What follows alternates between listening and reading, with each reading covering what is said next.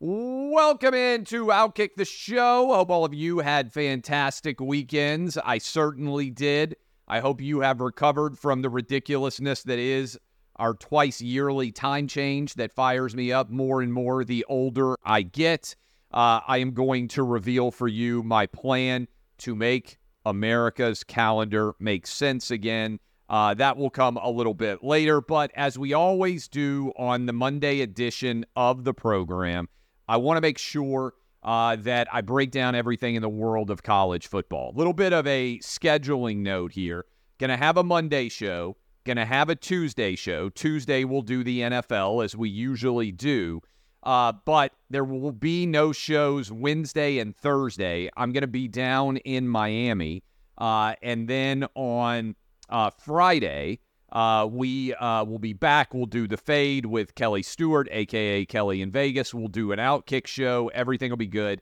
I am headed down to Miami for several days for Clay and Buck, also overlapping with the third Republican debate. So we'll have a lot of content coming for you on the radio side, but a Monday show, a Tuesday show, and then double shows on Friday from Outkick. The gambling picks are already up. I'm going to run through those today, which I usually don't do on a Monday, but I wanted to get those picks up for you before I got on the road. Then I'm going to react to the NFL for Tuesday's show, just so you know where we're going. Okay, let's dive into what we learned over the weekend in college football. I thought that Saturday was the best day of college football so far this season.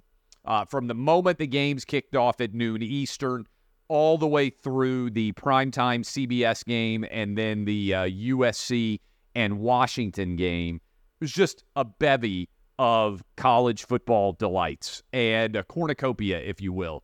I knew it was a spectacular Saturday when at one point I look over and my third grader is laying on the ground right in front of the television, but he's got himself a blanket, and he's also got a pillow that he's using, and he just fell asleep. And we just had too much going on that day, too much excitement, too much activity, and so he was out.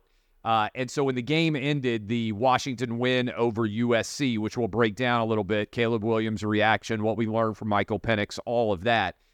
When the game was over, I went to pick him up because he's like the only kid I have that I can still carry. The 15-year-old and the 13-year-old are too old. By the way, second driving instruction out on the main road with my 15-year-old on Sunday. This is what happens when there's a Titans bye week. Didn't have to be locked in front of the television to get disappointed. Got out on the road with him for a second time. I don't know that anything compares with trying to teach a 15-year-old how to drive. I'm not sure I've ever done anything scarier in my life. And look, I've done some scary things. I've been shot at before. Back in the day in high school, we got caught rolling. I think I've told that story before. I'm not sure that I've done anything scarier than try to teach a 15-year-old how to drive, because you've got them out on the main road and you're somewhat confident, but you're also simultaneously terrified. So anyway, that was the weekend here in the Travis household. The young one falls asleep. I pick him up. I carry him to bed. And when I put him down, he kind of pops up and he wakes up and he says, "Dad, who won, Washington or USC?" So I feel good about his chances to be a major college football. In fact, he's already a major college football fan. I think he knows more players than me. Do you remember those days when you were like 9 or 10 or 11 and you started to know more players than your dad? I remember being that age and knowing way more players and way more numbers and everything else. And the reason why that happens is, like, I'm starting to turn into an old man. I remember when my dad was like this, and all the players start to run together from like the last 20 or 30 years of your life. And they all seem like they basically played at the same time. So every time you're watching a game now, you're thinking about, I am anyway, 40 years now almost of watching college football, 2 generations. So I remember back in the day, my dad would get like Herschel Walker and Jamal Lewis mixed up, and I'd be like, how is that possible?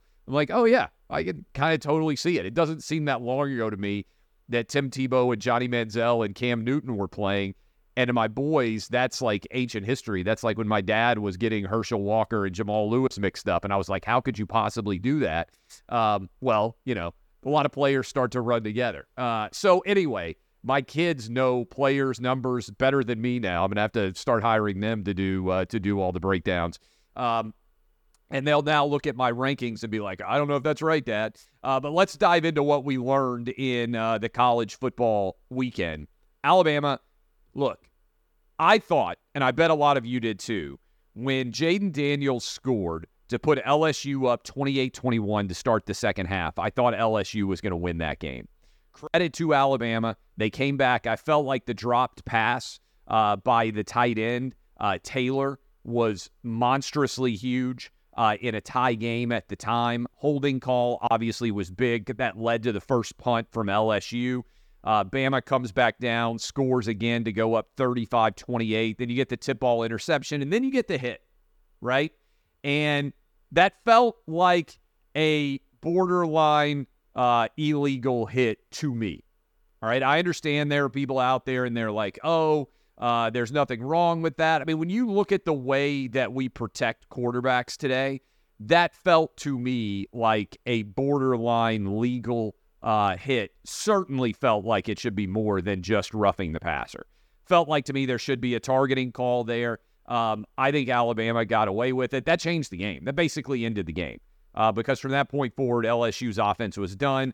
Jaden Daniels is their offense. I mean, he's an electric player. I think has to be a first-round talent. But give credit to Jalen Milroe, okay, on the other side of the ball. I don't think Alabama's that good at wide receiver. I don't think relative to past Alabama years. I don't think Alabama's that good at running back. I don't think Alabama's that good at offensive line either. I think Jalen Milroe is coming into his own. Guy rushes for over 150 yards. He can throw the deep ball pretty well. Again, in a year where I'm not sure there is a super elite level dominance in the SEC or frankly in college football in general, like how good do we think Georgia really is, particularly without Brock Bowers, maybe he's good enough to win the SEC. Basically by himself, because I think the ceiling of the SEC in terms of elite level performance is lower than it has been before. So Alabama gets the win. They basically lock up the SEC West. I don't think there's any world in which Alabama loses to Kentucky and to Auburn. They could lose to either one of them, right? Because I don't think this is an off-the-charts level good Alabama team. But to me, Alabama basically wins the SEC West, and now they're on to play against probably Georgia, although we'll see. Ole Miss gets the win over Texas A&M. I don't know what to say about Jimbo at this point in time. Congratulations to Lane Kiffin. He's got Ole Miss at 8-1. We'll talk about the gambling picks. Actually, maybe I need to do it on Tuesday because I think I'm going to have so much to say about college football. Maybe I'll do the college football gambling picks on the Tuesday edition of the program. In fact, I will. But the gambling picks are up. You can go look at them already. But I don't know what A&M does with Jimbo, right? My concern is no one that A&M could hire is head and shoulders above where Jimbo was from a resume perspective when they hired him. And so the biggest challenge that I see out there is, look, you can get Elko at Duke. You could get maybe you make a run at somebody like Lane Kiffin. Maybe you look around and you say, hey, to somebody like Jamie Chadwell at Liberty, who nobody's paying attention to. Guy's 39-5 at Coastal Carolina, undefeated at Liberty so far this year. Maybe there's something like that can make sense. I don't see a guy where I look at him and I say, okay, that guy is guaranteed to win at a super high level. We'll be right back. Got to take a little break here. We are rolling without kicking. You don't want to miss a moment. Stay tuned. I don't think there's a coach that makes a ton of sense. So, are you going to pay potentially, I don't know, $75 million to buy out Jimbo Fisher and then simultaneously go pay somebody $50 million plus guaranteed. That's a big swing. But I don't know. When you look at A&M, A&M now looks like a 7-5 team. It feels like they have so many different ways that they've found to lose. They can lose low-scoring defensive struggles like happened against Alabama and Tennessee. They can lose in blowout fashion against what I think it's fair to say is not a very good Miami team at this point. They can lose in blowout in high-scoring fashion against Ole Miss. It just feels like A&M finds a wide variety of ways to lose games. And I don't think the talent on A&M is bad enough for them to be sitting at 5-4. So I don't have an easy answer for Aggie fans out there who are desperately thinking, okay, what makes sense going forward? I really don't. Ole Miss now playing with house money. We'll talk about that, the college football gambling picks, which I'll roll into the Tuesday edition of Outkick the Show right now. Also, how about Georgia getting the win over Mizzou? But I thought Mizzou was every bit as good. I didn't think Brady Cook played that well, Mizzou's quarterback. I thought that the Georgia defense did fairly well. But I still feel as if Georgia is just okay, much like I feel like Alabama is just okay. Yes, both those teams are, what are they now, a combined 12-0, I think, in the SEC, if I'm not mistaken. But it feels like they could have each lost multiple games. Does that mean Georgia's going to handle Ole Miss? I don't know. Does it mean Missouri's going to handle Tennessee? Skeptical about what exactly to think's going to happen there.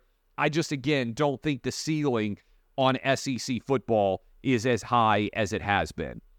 Okay, let's shift gears here for a moment. Let's go over to the Big Ten. Penn State blows out Maryland.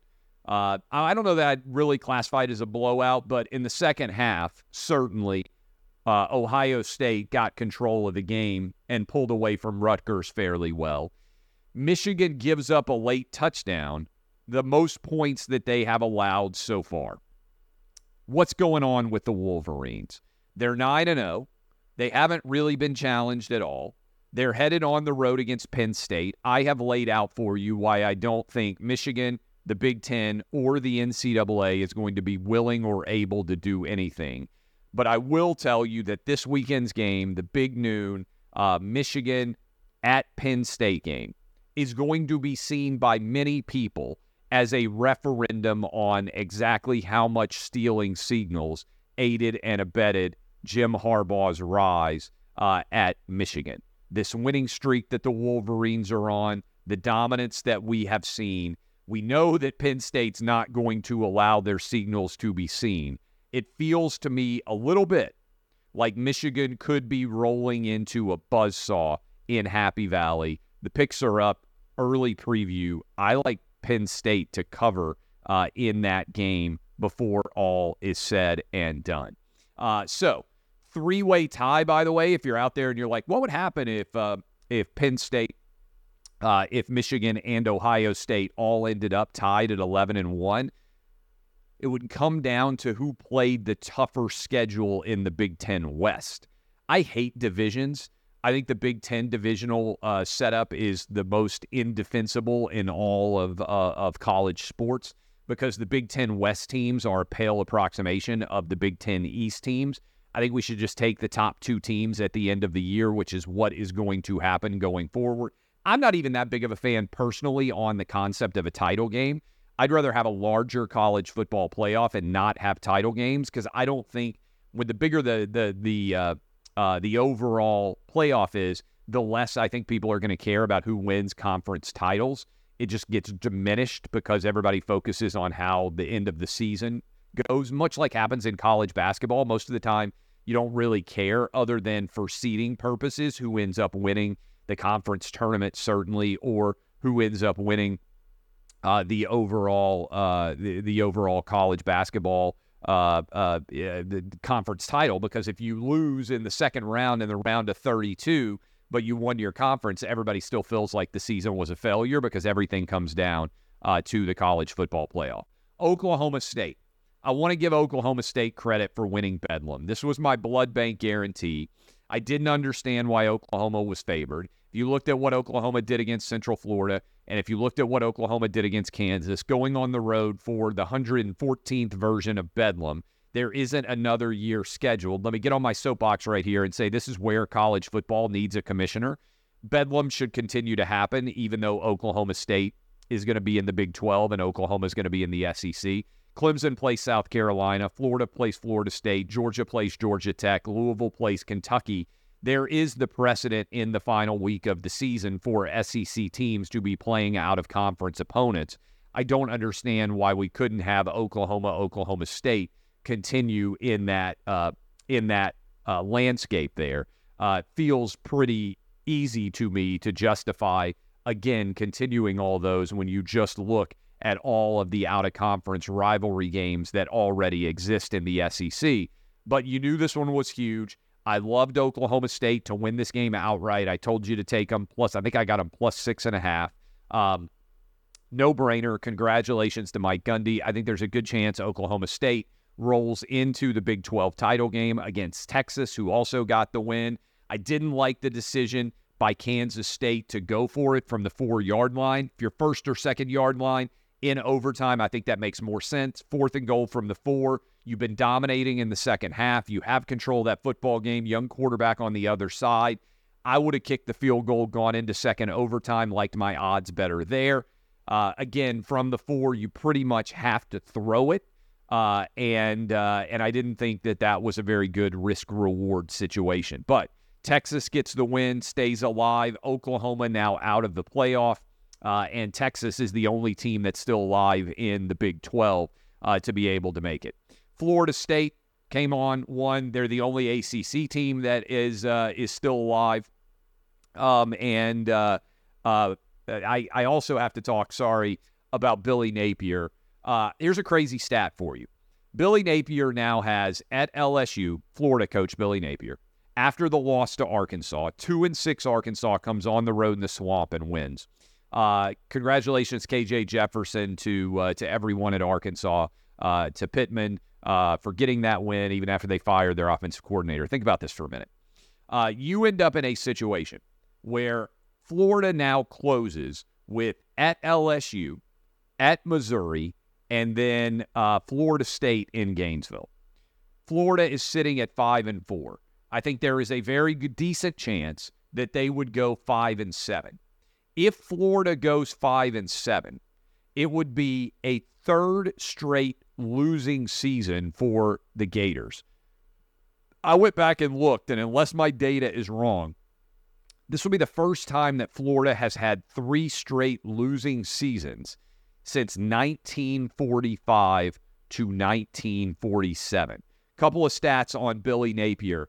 Napier 6-8 in the SEC, 7-11 against the Power 5. Only win against a rival program so far was this year's Tennessee loss, which I told you was, I thought at the time, a really bad loss for Tennessee, because I said Florida's a 500 caliber team, and Florida Gator fans were all fired up. No, I was right. I think Tennessee's pretty good, right? Top 20 caliber team. How much different would this Tennessee season look like if the Vols that had been decent in the first half against Florida or decent in the second half against Alabama? Win either of those games, and really Florida should have been a win. I think Tennessee wins 7 or 8 out of 10 if they play Florida 10 times this year. Florida's the one that really got away. And Tennessee was dominant in the second half in that game, but they built themselves too much of a deficit, and officiating was a bit of a mess, all those things. How much different is the Tennessee schedule, right? Because then you're talking about going to Mizzou, and if you win, what's likely to be a toss-up game, if you win that one, then you're looking at, hey, you know what? Tennessee could be in the playoff mix with this Georgia team coming to town. Here, by the way, I think the Heisman Trophy is going to come down. Big win for USC, for Washington over USC. Washington now needs to go 2-1 in their final 3 to get into the Pac-12 playoff, Pac-12 title game at 11-1. If that happens, they go against Oregon, who I think is going to be there at 11-1, rematch of the earlier game. I think whoever plays better in that Pac-12 title game, Michael Penix or Bo Nix, is going to be your Heisman Trophy winner. My Outkick top 10 right now, I've got Michigan number 1, Georgia number 2, Florida State 3rd overall, Washington 4, again, big win. USC fires their defensive coordinator. Lincoln Riley cursed with never having a decent defensive coordinator. Ohio State at 5, still not sold on the Buckeye offense or at quarterback. Love Marvin Harrison Jr. I hope the Titans draft him. Oregon 6. I think Oregon's going to win the Pac-12. My college football playoff right now would be Georgia, Michigan, Florida State, and Oregon. That's what I think is likely to happen. Texas at 7. Alabama at 8. How big could that week 2 matchup between Texas and Alabama end up being before all is said and done? There's a scenario where Alabama doesn't even make the college football playoff because, let's say, Michigan or Ohio State wins out. Let's say that Washington wins out. Let's say that you end up with Florida State winning out, and then Texas goes 12-1, wins the Big 12. I think they would bump in that scenario 12-1 Alabama, even as the SEC champ wouldn't get in. Ole Miss I've got at 9, Penn State at 10. SEC power rankings, I don't think there's a lot to the SEC power rankings. I think it's relatively easy to explain, but right before I do that, let me go ahead and tell you all about my friends at Tunnel to Towers. You know, I for over 2 decades, Tunnel to Towers has been there for our fallen first responders, military veterans, and their families. If a spouse dies or is catastrophically injured in the line of duty, the foundation will provide the surviving family members with a mortgage-free home. They've provided over 1,000 mortgage-free homes, with new ones being announced almost daily. To learn more about the foundation's mission, their impact, and how you can help support our nation's heroes, visit t2t.org/donate. That's t2t.org/donate. I donate to Tunnel to Towers. I played in their golf event most recently. I heard from the widows in person about all of the difference that they are making. All it takes is $11 a month. Donate whatever you can afford. These people, my friend Frank Siller does incredible work. t2t.org/donate. Appreciate all of you who are doing your best to help out there. All right, SEC power rankings, not very complicated. I don't think there's very much difference of opinion that is even out there right now. I would have Georgia 1, Alabama 2, Ole Miss 3, LSU 4, Missouri 5, and Tennessee 6. I don't think you can have any other teams right now in your top 6. In fact, maybe the most surprising thing about the SEC season so far has been, other than that Tennessee-Florida game, which I mentioned, there haven't really been that many huge upsets. More than a touchdown underdogs winning has not happened very often so far this year. So I think that's clearly the top 6. Texas A&M, I've got 7. I still think the Aggies probably about average for the SEC. They have better than average talent. I've got Kentucky at 8, Auburn at 9, Mississippi State at 10, Arkansas 11, Florida 12, South Carolina 13, and the always sad Vanderbilt Commodores at 14 overall. All right, there's my college football breakdown. Tuesday's edition of the program, which all of you should know, I'm going to record right now because I've got to hop on a flight as soon as I finish my radio show today to head to Miami. I'm going to break down every NFL game except for Monday Night Football, which is actually happening tonight. But I'll give you all my college football gambling picks, which are up, and we'll get you ready for the weekend of action in the NFL. DBAP, unless you need to SBAP. I am Clay Travis, and this has been Outkick the Show.